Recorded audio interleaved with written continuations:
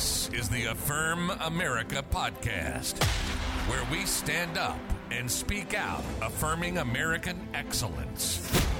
Coming to you deep in the heart of the Midwest, located in an undisclosed log cabin on the outskirts of town. Your host, Marquis Vandemark. Welcome to the Affirm America podcast on this Wednesday, November the 16th, 2022. We got some cloud cover this morning, and it's chilly out. A few snowflakes falling this morning. But hey, we're nice and toasty inside here in the log cabin deep inside the Midwest. Hey, thanks for joining us. I'm your host, Marquis Vandemark. Donald Trump gave his speech last night. He's running for president again. Got some information for you today that's very interesting. We're going to do an autopsy on the midterm elections. So let's talk about it a little bit. I've got some very interesting content going through the data, what happened in the midterms, why we lost the tsunami red wave. We were victorious in the House, but not quite what was expected, and we need to learn from our mistakes. So we have some very interesting information today to share with you so that we can all be aware of what we need to do to make things better as a party and as our messaging goes out to the American people. All right, I want to start off with a clip here from Fox News. This is a clip with Maria Bartiromo and Steve Miller talking about the election. Let's listen to their words. And we begin this Sunday morning with a deep dive into why the midterm red wave predicted by so many political pundits did not materialize. As control of the House is still up for grabs, currently in the House, Republicans have 211 seats, compared to the Democrats with 205 seats. 218 seats needed to clinch the majority.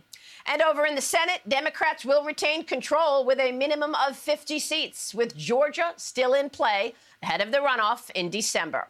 All of this coming as Americans have been dealing with 40-year high inflation due to President Biden's tax and spend policies, an issue most voters said was a top priority.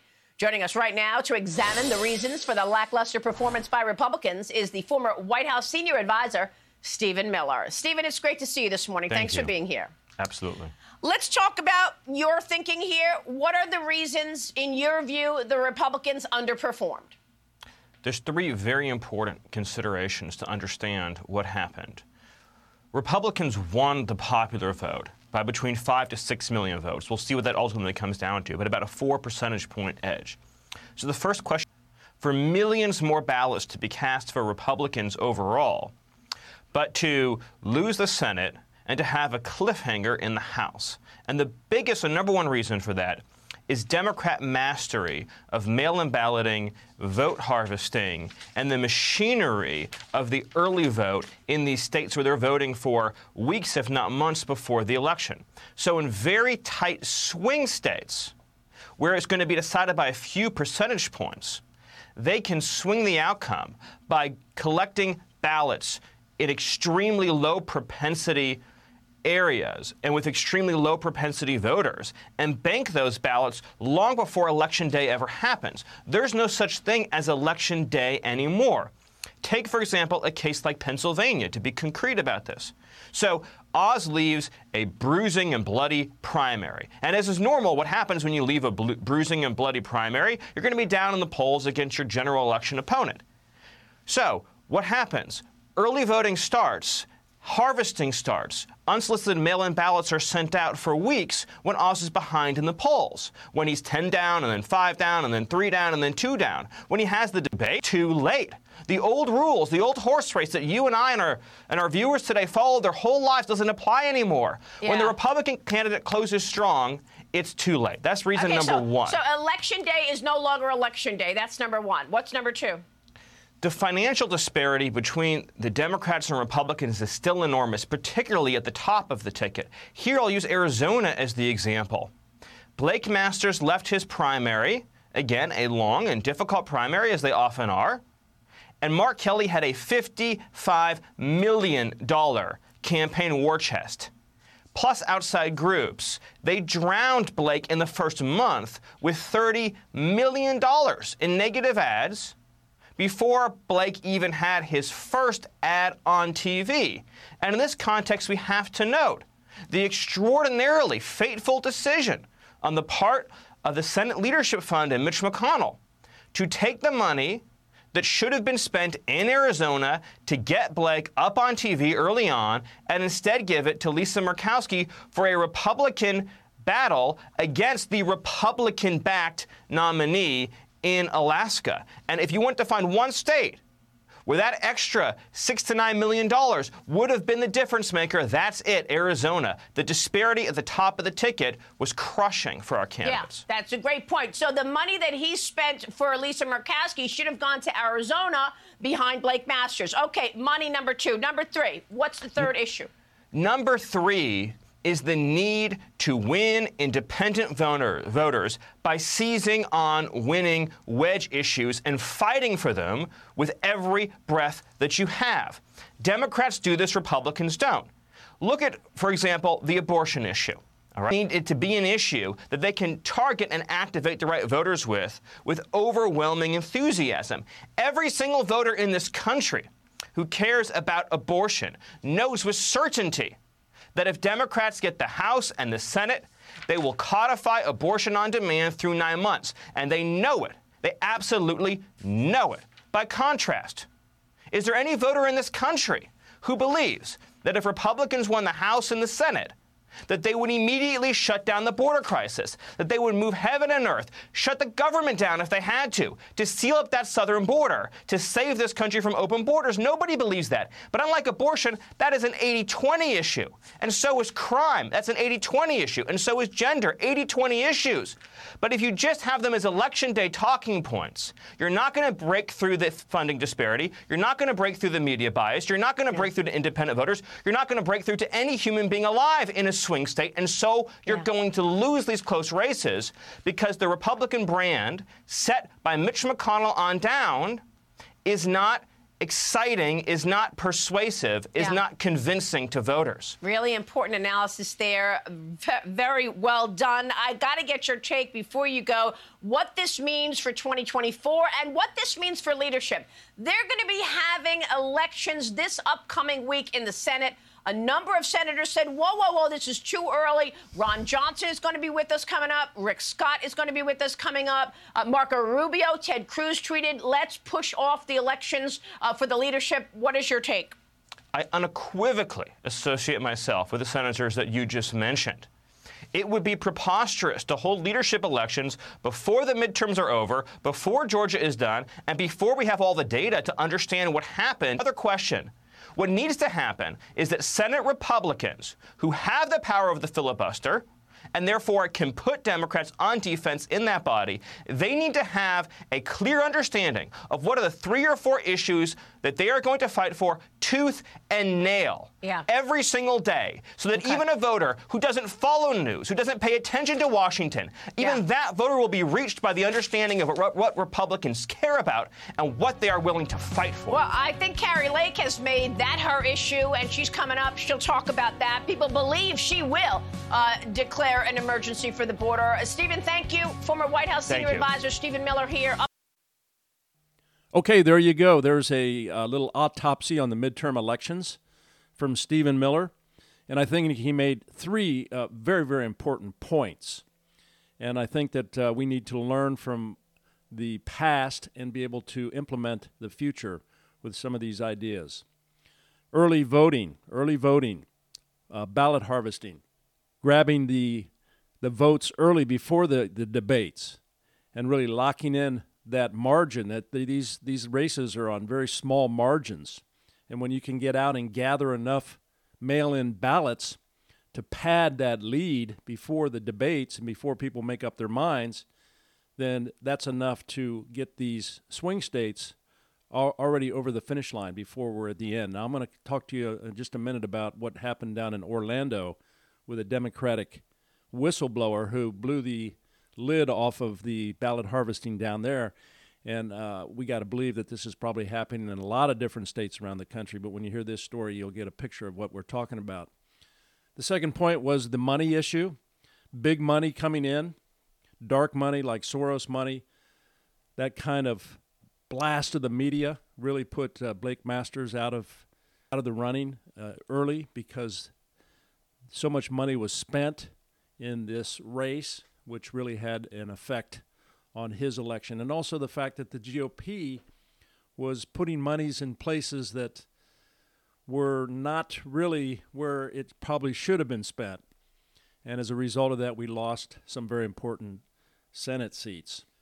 And then lastly, targeting the independents. We talked about that yesterday, and how the messaging and the use of TikTok and going after that Gen Z and millennial targeted area there really made a big difference in how they turned out and how they voted for the Democrats.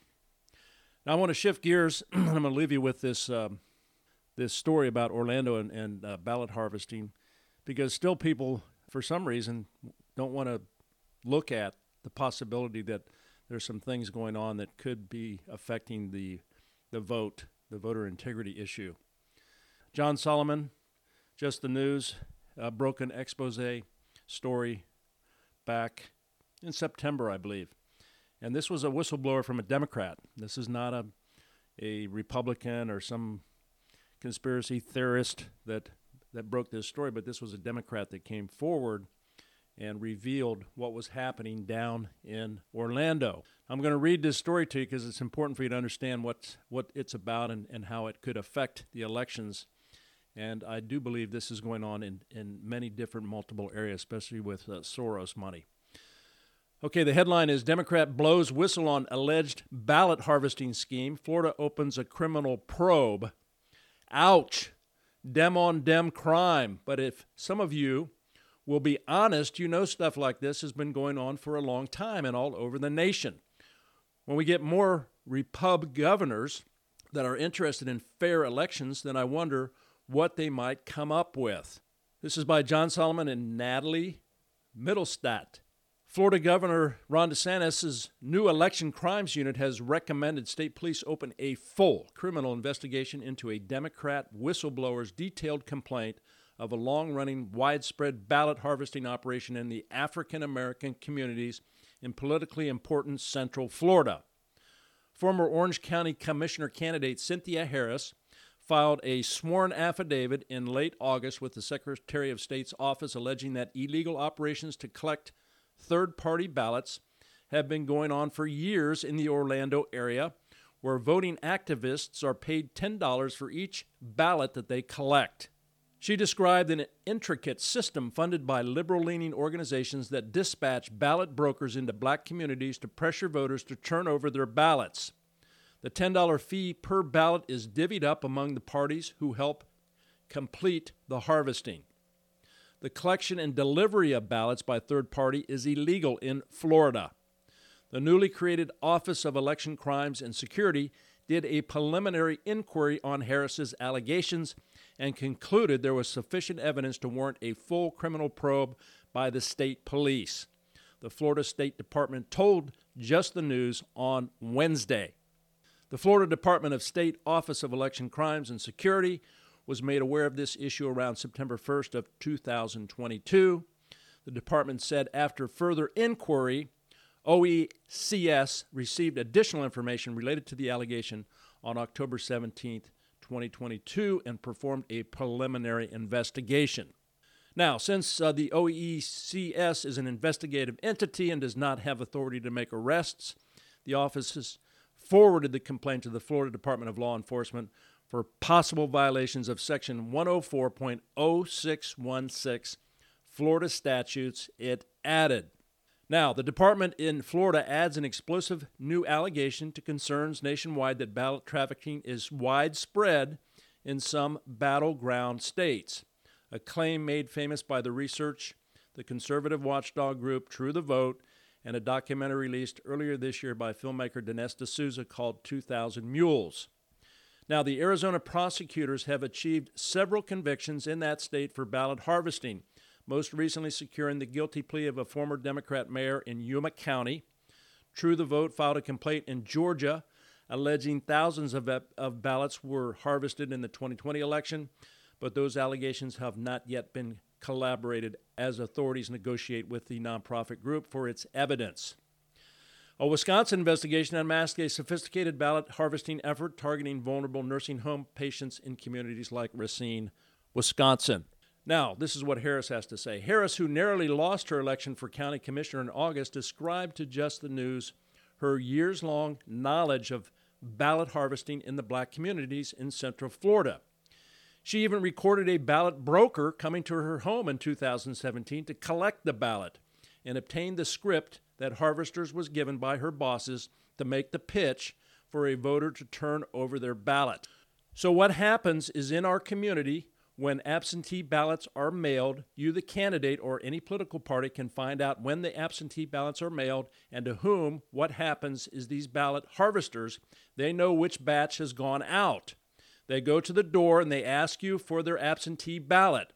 Harris told Just the News, "Well, in communities that don't look like me, no one does this," she said, referring to white neighborhoods. "But in our community, it's kind of like an accepted practice that the man is coming to pick up my absentee ballot or the lady is coming to pick up my absentee ballot." In her sworn affidavit, Harris identifies specific individuals who direct and act as ballot brokers and were paid to collect ballots and provides intricate details on how the system allegedly works, along with emails, receipts, video footage, and other evidence. Now, the ballot brokers typically work up to a year in advance.